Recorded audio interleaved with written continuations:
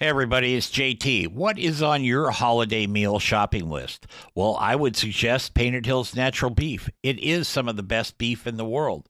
And your friends and family will be thanking you for a long time if you serve Painted Hills Natural Beef for your holiday meals. And now you can buy it online just by going to paintedhillsbeef.com. Use the code BBQNation at checkout and save yourself 15% on your order. Give Painted Hills Natural Beef a place on your table this holiday season. This is Barbecue Nation After Hours, the conversation that took place after the show ended. Hey everybody, it's JT, and this is a special version of Barbecue Nation. It is brought to you in part by Painted Hills Natural Beef. Beef you can be proud to serve your family and friends. That's Painted Hills Natural Beef.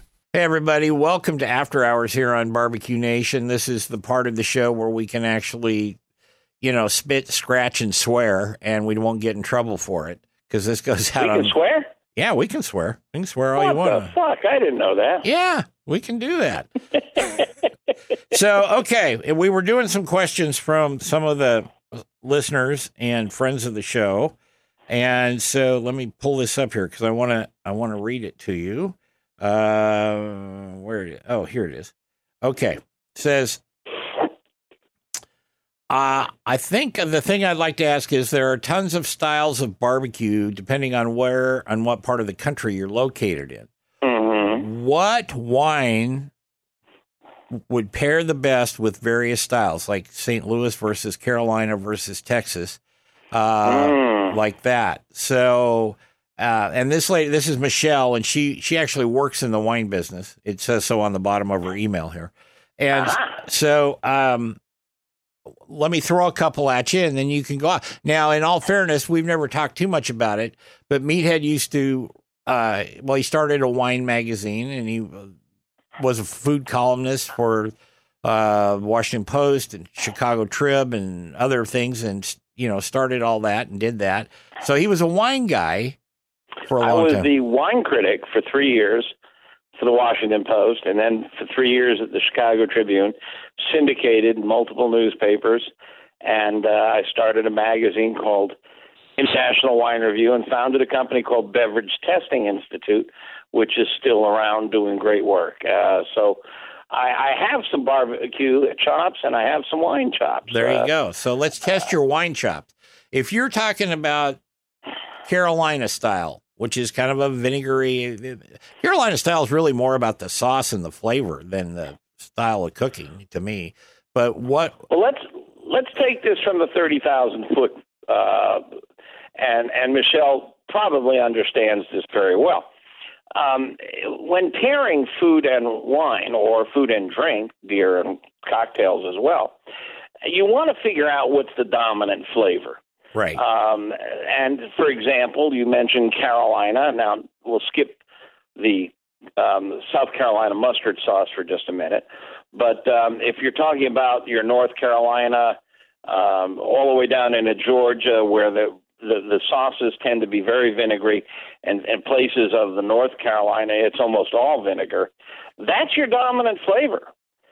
You've also got a lot of fat because they're doing pork shoulder or whole hog, and there can be a lot of fat. So the reason they use the vinegar sauce is it's very good at cutting the fat.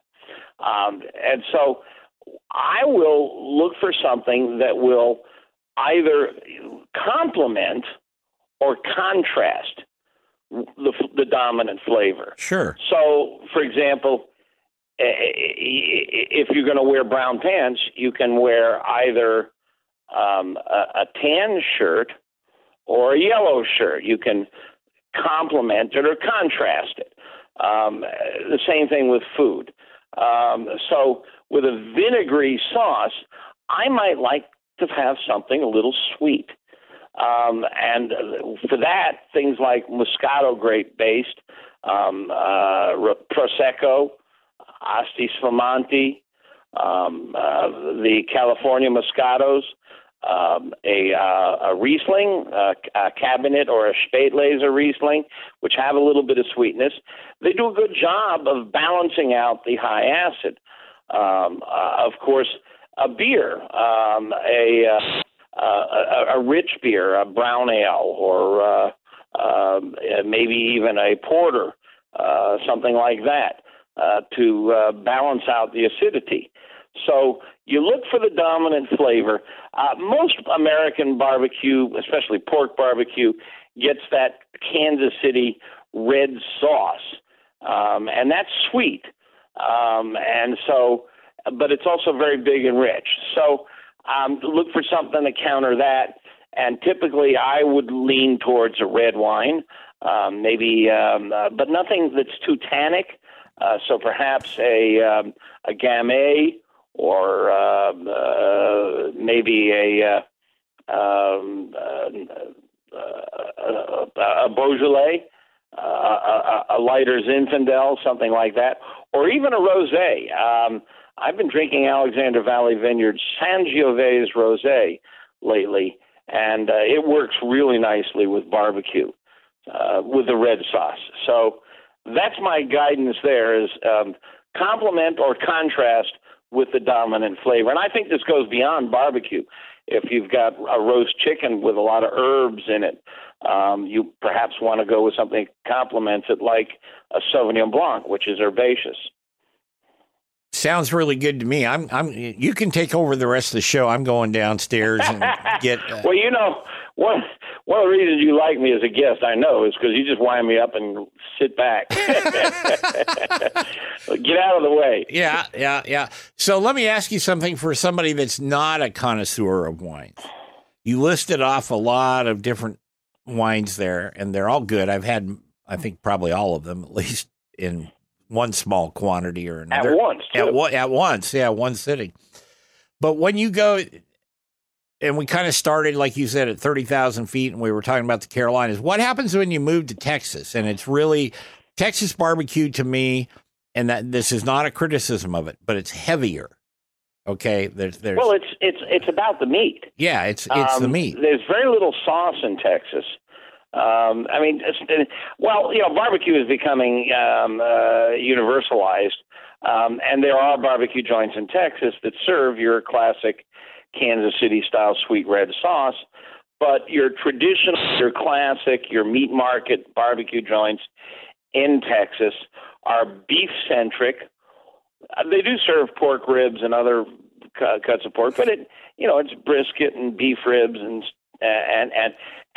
sausages and stuff. The Trinity of sausage, brisket, and ribs. But the seasonings there tend to be just salt and pepper. Right. They call it Dalmatian, black and white. And maybe they'll put some other things on there. But the whole key to Texas, the great Texas barbecue, is don't get in the way of the meat. Let the meat shine. Right. Show how you know how to handle the meat, that you can take meat and not monkey it up and just let the meat show off. So in those cases, particularly since those meats tend to be fatty, I'm going for classic red wines that go with beef, your Cabernets, your Merlots, your Pinot Noir, and they're just fantastic with Texas barbecue. I'm thinking Kansas City beer.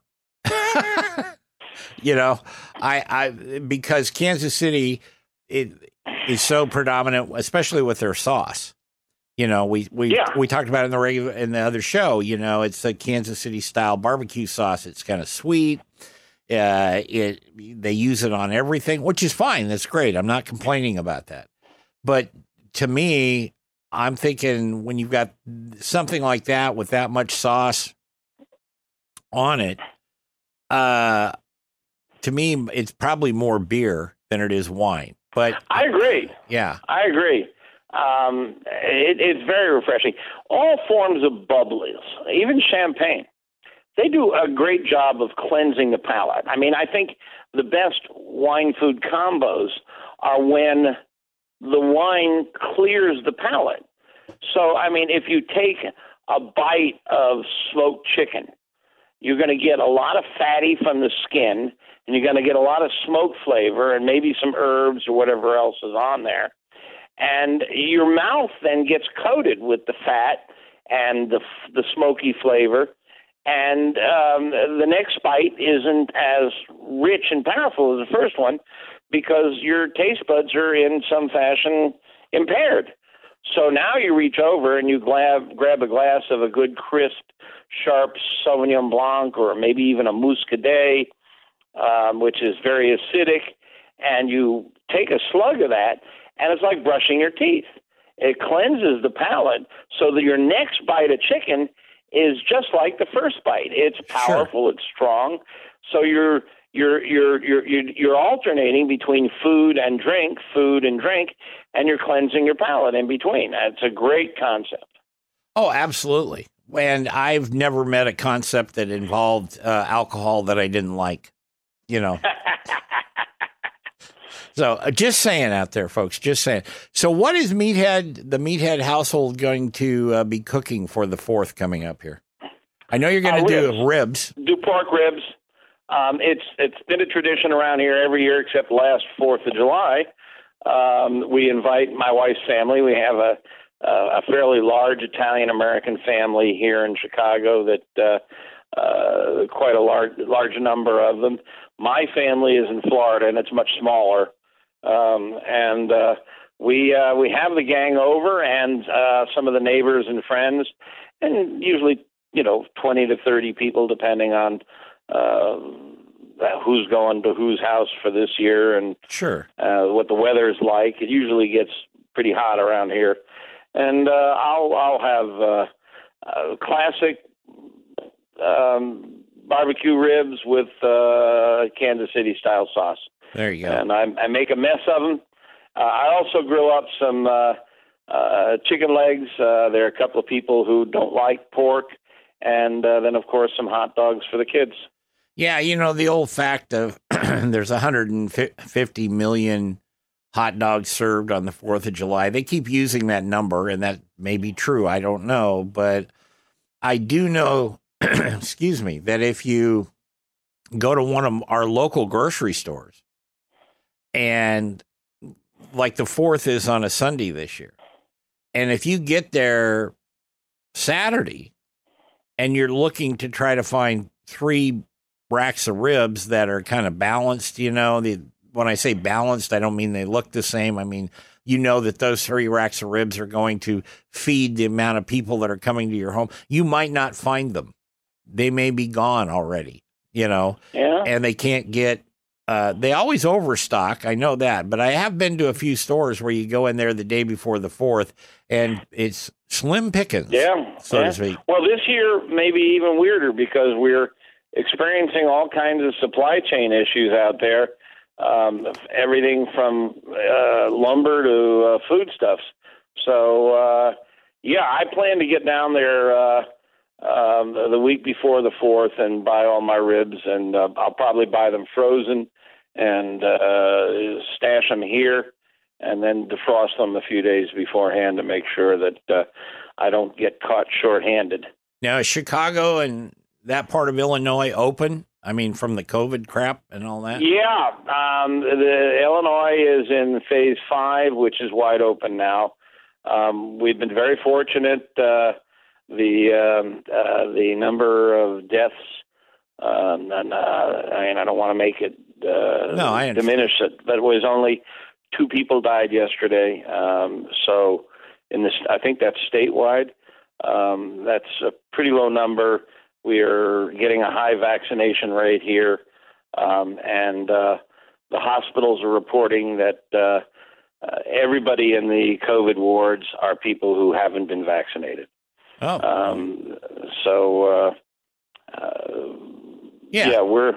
back in business here. Yeah, we pretty much are here too. I mean, there's still some small limitations county by county. Most of our counties are wide open. Here in the metro area, there's still some light limitations on a couple of the counties, highly populated.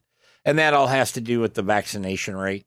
And they're really pushing that. Hell, they've got lottery gifts now that if you get vaccinated, you're automatically entered into the lottery. And I mean, if I'm not vaccinated, I'm thinking, well, should I get vaccinated or not? If I don't, I could die. But if I do, I might win a lottery. Oh, I better get vaccinated. Yeah, you better get vaccinated. I mean, what you really need an incentive. Yeah. Yeah, I get it. To many people, it's a political issue. I don't normally step into the political discussions, but vaccines have been around for many, many decades.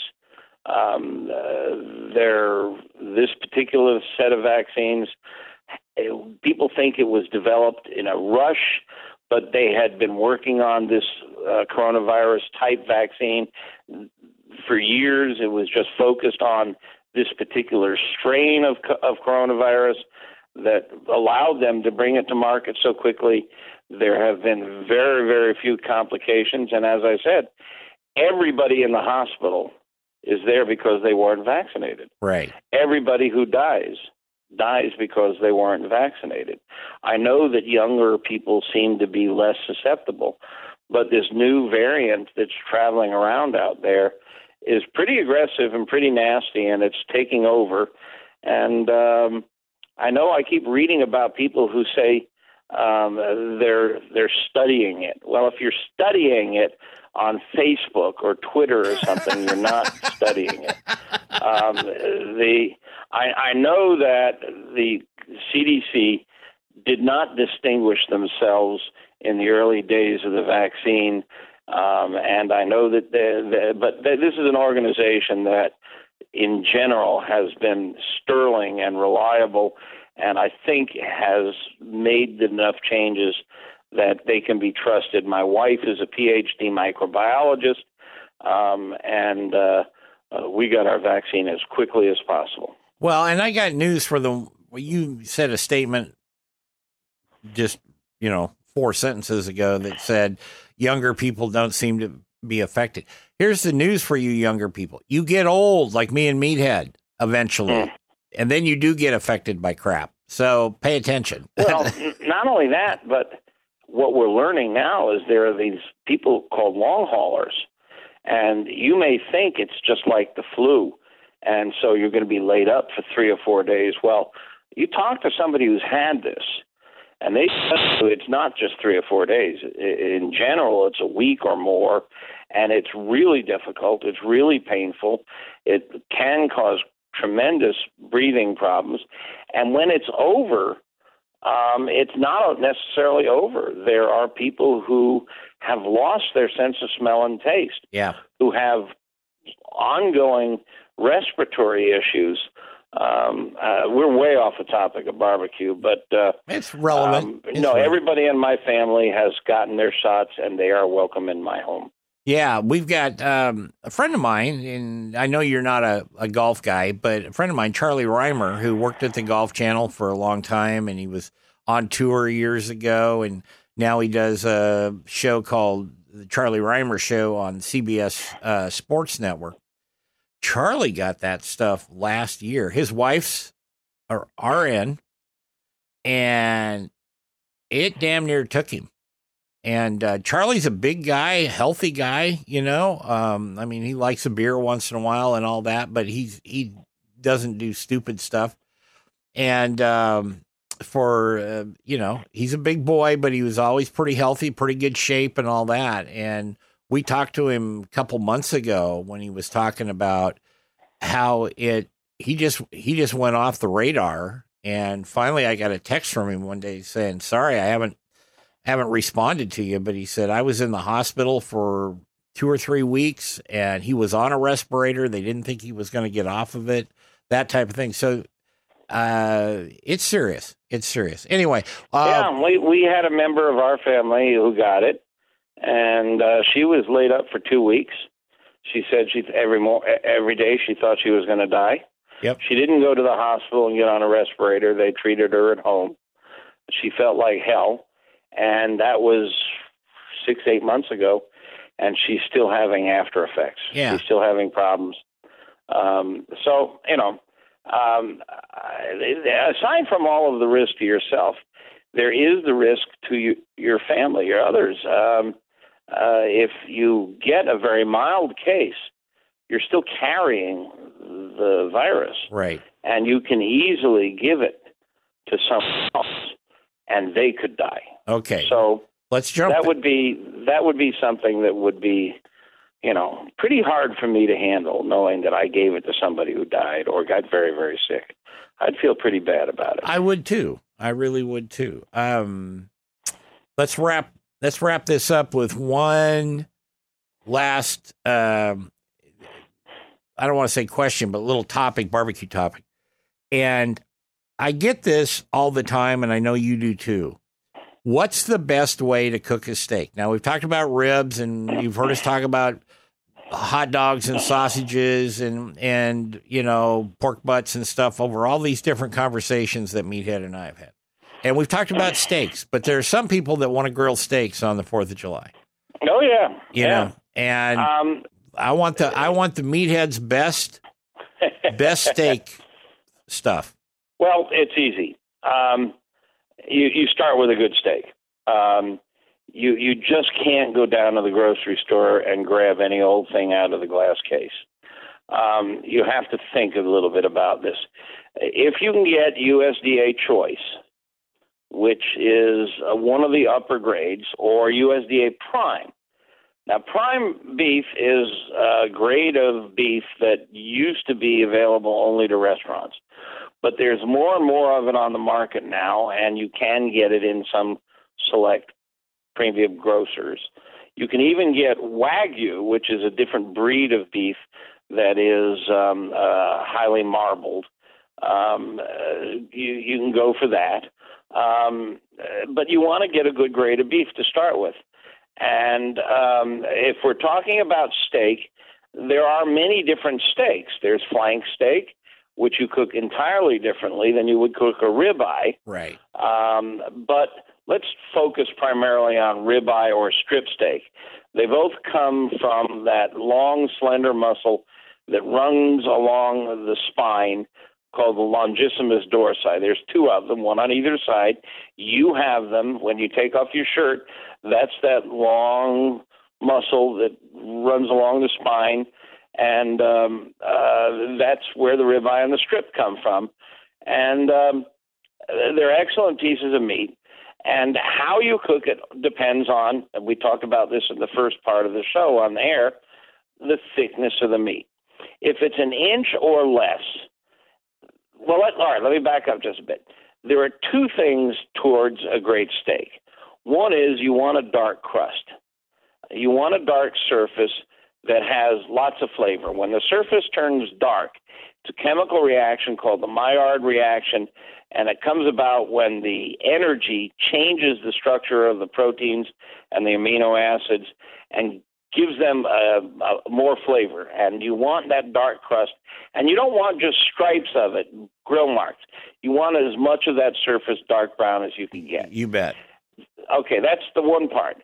The next part is the interior of the meat.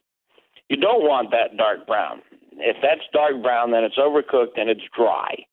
You want it in the 130 to 135 degree range, and that's medium rare. And at that temperature, we know machines can test that it's most tender and it's most juicy. And they have machines that can test how tender meat is and how juicy it is.